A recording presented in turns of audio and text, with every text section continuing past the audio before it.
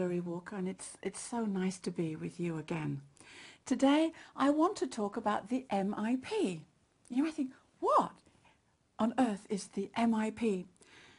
Now, most of us have heard of VIP, very important persons. When they go to an airport, everyone runs around and they have top priority, and everybody is making way for them. Well, the MIP is the most important person in the world, and that's the Holy Spirit. And I wanted to share with you today about the wonderful, precious Holy Spirit of God. Because I used to think that the Holy Spirit, this is before I'd received Jesus as my Lord and Saviour, was like an appendage to something that some religious ritual that they had in church. And they would say, in the name of God the Father, God the Son, God the Holy Spirit. And, you know, it didn't mean anything to me. But then I was born again, and I received the baptism in the Holy Spirit, and I began to get to know the Holy Spirit. But sadly, I began to take him for granted. You know how when two people love each other, you're just so aware of each other. But then after you've been married for a while, you tend to take each other for granted. And I hope I'm speaking to people who maybe have felt that way.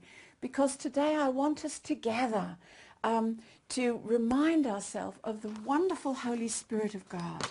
And he has a tremendous work that he does within us.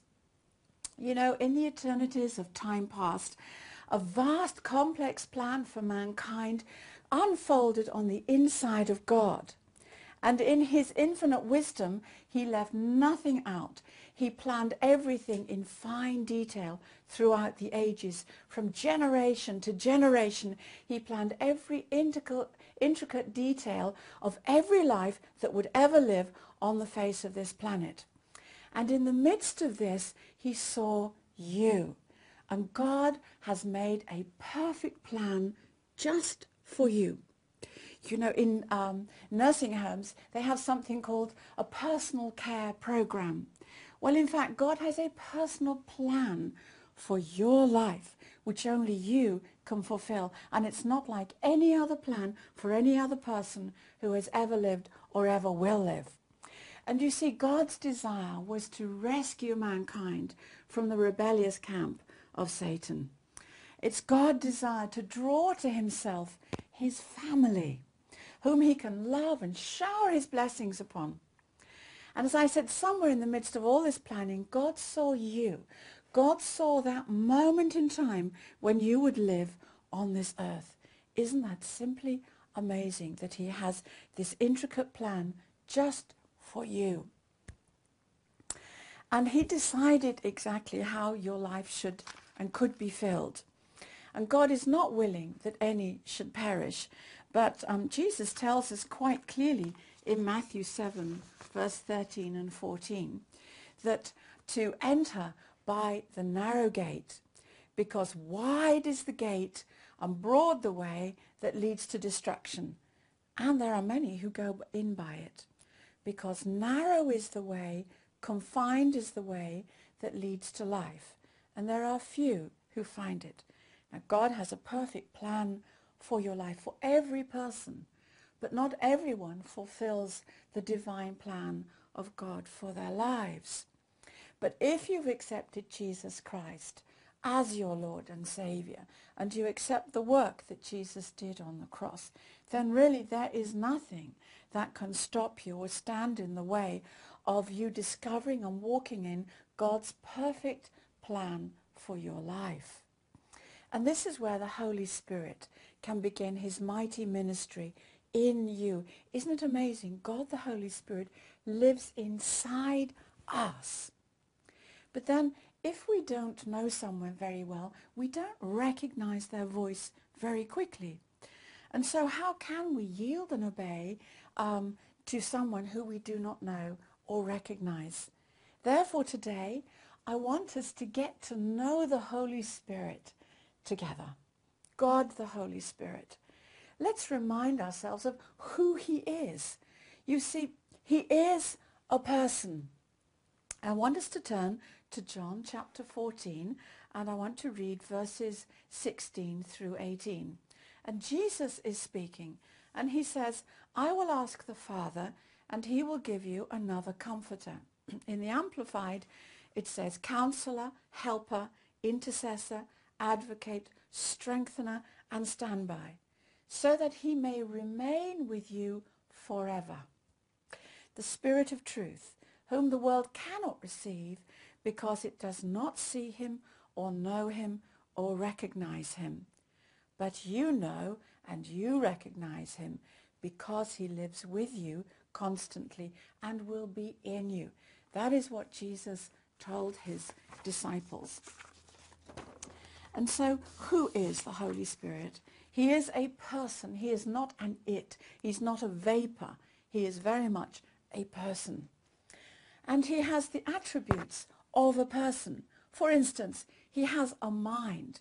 Romans 8:27 says that God knows what the mind of the Holy Spirit is. Now he has knowledge. He actually has all knowledge. 1 Corinthians 2:10 and 11. But God has revealed to us through his Holy Spirit, because the Holy Spirit searches all things, yes, the deep things of God. He has the knowledge of the deep things of God. Now the Holy Spirit has a will, which is 1 Corinthians chapter 12, verse 11.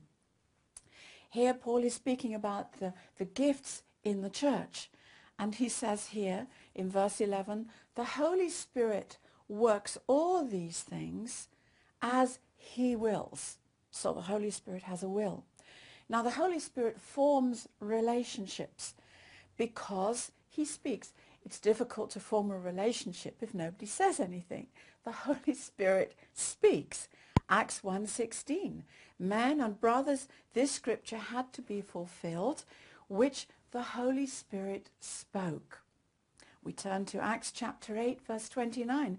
Then the Holy Spirit said to Philip, go near and overtake the chariot. I would love you to look up these things. They will be on the screen underneath.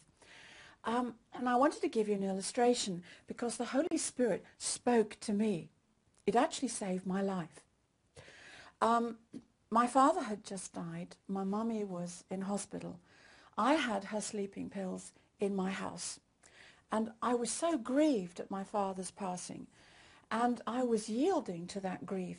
And I distinctly remember I was in the kitchen and there was a little step up into my lounge. And I had decided that I would go take all my mother's sleeping pills. And I stepped up into the dining room. As I passed from one room to another, right inside my heart, with a voice of love but firmness and authority, the Spirit of God said to me, you are not your own. You have been bought with a price. And do you know, I just stood stock still. And all the desire to kill myself left, just like that. And that has stayed with me all these years, 20 odd years later. I am not my own. I have been bought with a price. He saved my life. But he spoke. He spoke in my heart. And so also the Holy Spirit, he prays. I think it's absolutely wonderful that the Holy Spirit of God prays for us. In Romans 8, verse 26 and 27, it tells us the Holy Spirit makes intercession for the saints according to the will of God. The Holy Spirit teaches us. He's our teacher. John 14:26. But the Helper, the Holy Spirit, Jesus is saying he will teach you all things, and he will bring back to your remembrance all things that I have said to you. The Holy Spirit works miracles. Acts chapter 2, verse 4.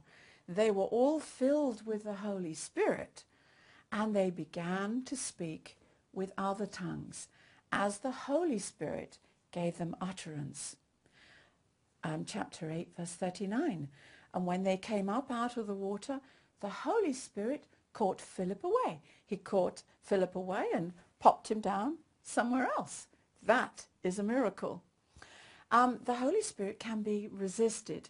Acts chapter 7, verse 51. Stephen, the first martyr of the church, as he was speaking to his accusers, he said, you always resist the Holy Spirit, just like your fathers did. And also the Holy Spirit can be grieved. The Word of God tells us, grieve not the Holy Spirit of God. And I have an illustration in my own life of how the Holy Spirit can be grieved. And this is when Derek and I were friends, and I was absolutely potty over him, and he didn't really almost know who I was. And I remember I'd really got the spirit of offense, and I was very upset with him, and I was in my kitchen and I was criticizing him in my mind, and oh dear, oh dear, oh dear. And then as I was going in this tirade in my mind, the Spirit of God said, stop it, you're breaking my heart. The Holy Spirit can be grieved. He is a person. He also commands. He commanded me to stop it. But also in Acts 8:29, it says, as they ministered to the Lord, the Holy Spirit said, now separate to me Barnabas and Saul for the work to which I have called them. He also forbids, Acts chapter 16, verse 6 and 7, the Holy Spirit forbade them to preach the word in Asia. It says they were forbidden by the Holy Spirit to preach the word in Asia. God has his own timing, and we need to be in the timing of God. Sometimes we could go do something that we know is God's will, but out of his timing, and then we spoil it. So we need to listen very carefully to the Holy Spirit. And verse 7, they tried to go into Bithynia, but the Holy Spirit did not permit them. Now, where is the Holy Spirit? Right now, this very minute, where is the Holy Spirit? Well, the Bible tells us very clearly where he is. Acts chapter 2, verse 33. Jesus was exalted to the right hand of God, having received from the Father the promise of the Holy Spirit. He poured out this Holy Spirit, which you now see and hear.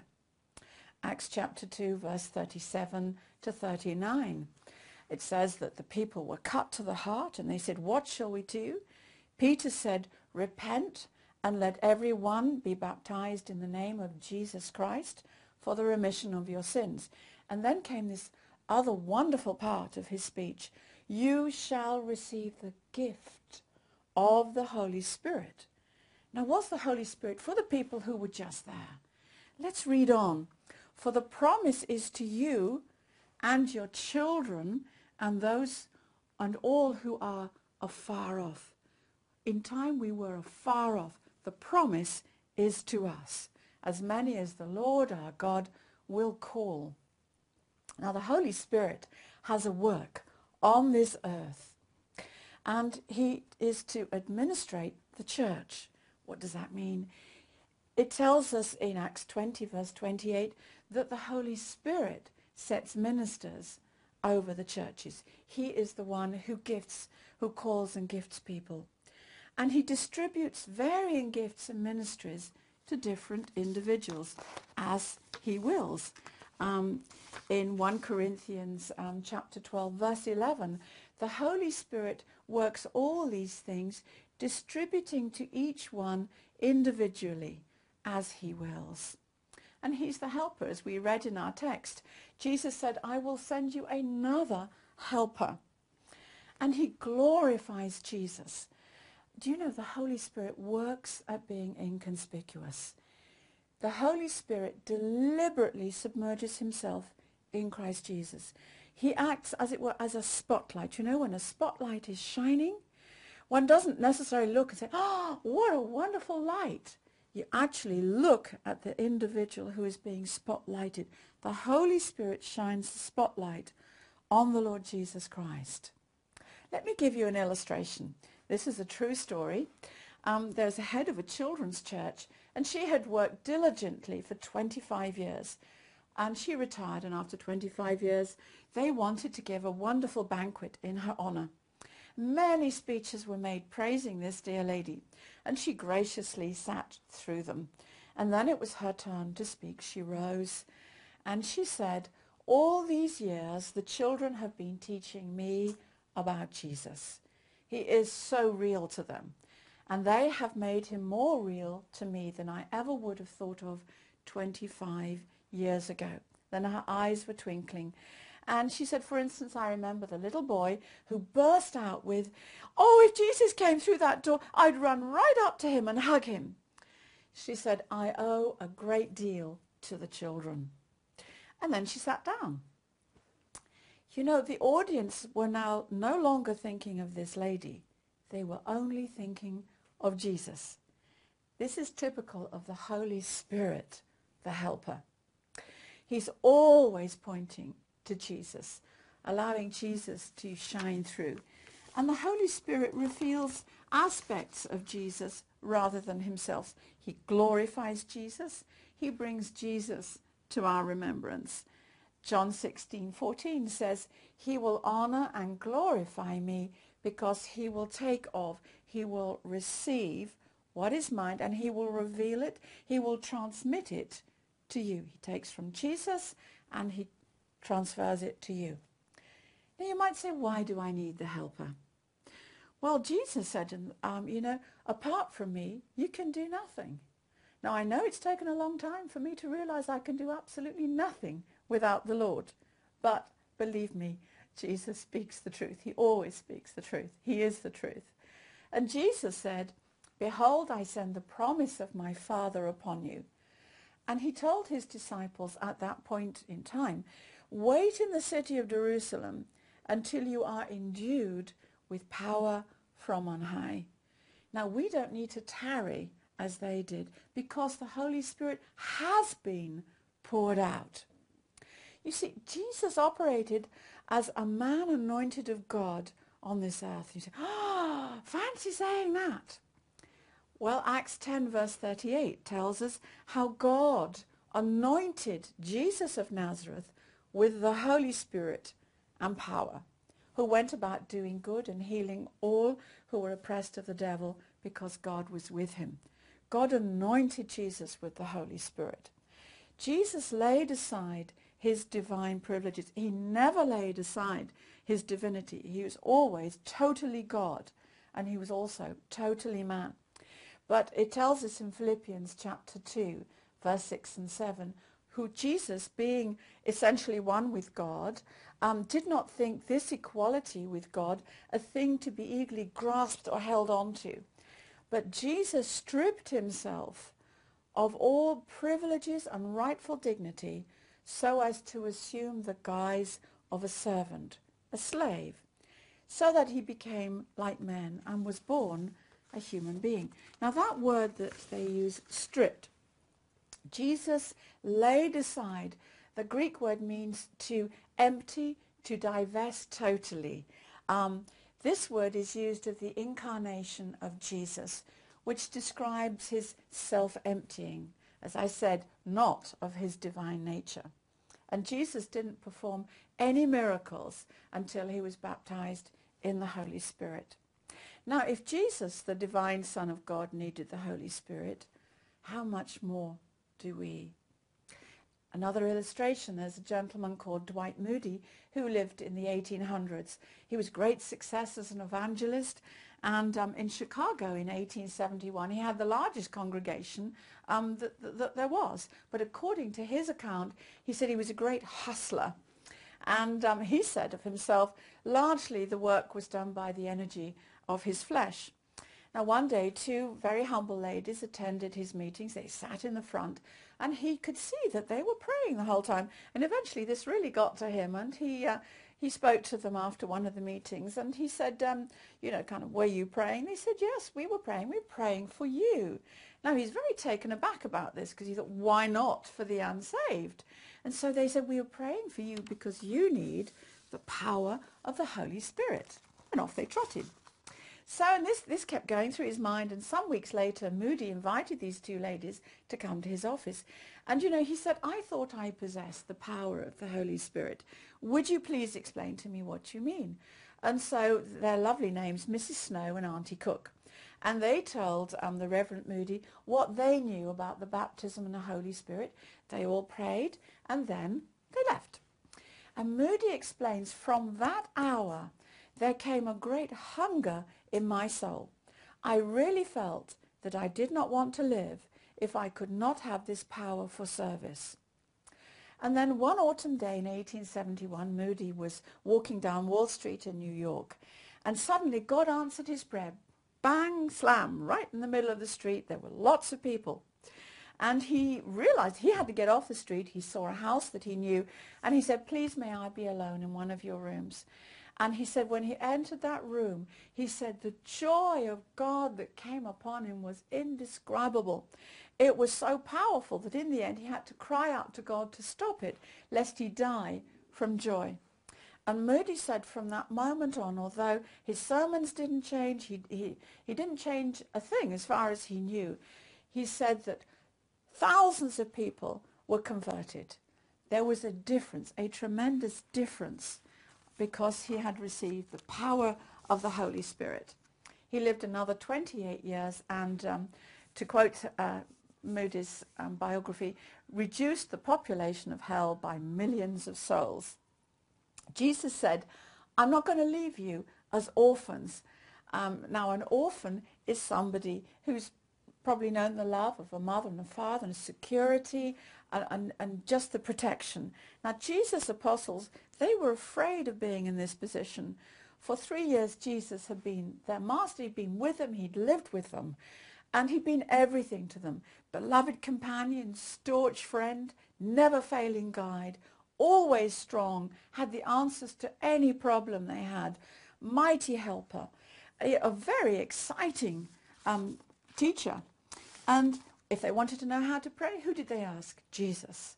When Peter would try to walk on water and he began to sink, who did he cry out to? Jesus. Immediately, Jesus stretched out his hand and rescued him. But lately, they were troubled because he'd been talking to them about his own death. Can you imagine what that meant to them? Their hearts must have sunk. He said, the time is at hand. And with sorrow and dismay, his disciples heard him say, I go away. And their faces were perplexed. And Jesus reassured them. He said, I will not leave you as orphans. In other words, he said, I'm not going to leave you comfortless. I will manifest myself to you. In other words, Jesus was saying, in modern parlance, having broken into the time-space capsule of planet Earth, and I've lived amongst you for some time, do not for one moment think that I'm going to leave and abandon you. If I did that, you'd only have memories, and there would only be a historical account for those who came after you. They would have no contemporary expression of God or myself. No, no, he says, I will not leave you like that. I will come to you in the form of one who loves you as much as I do, who is able to care for you even as I do. His promise is to you and to me, the helper will be with us always, day and night, with us always. We need never ever feel lonely or be afraid again, because the Holy Spirit, the helper, is always with us, totally more than adequate. And Jesus said, it's to your advantage that I go away. I leave you with a question. Could anything be better than Jesus' physical presence?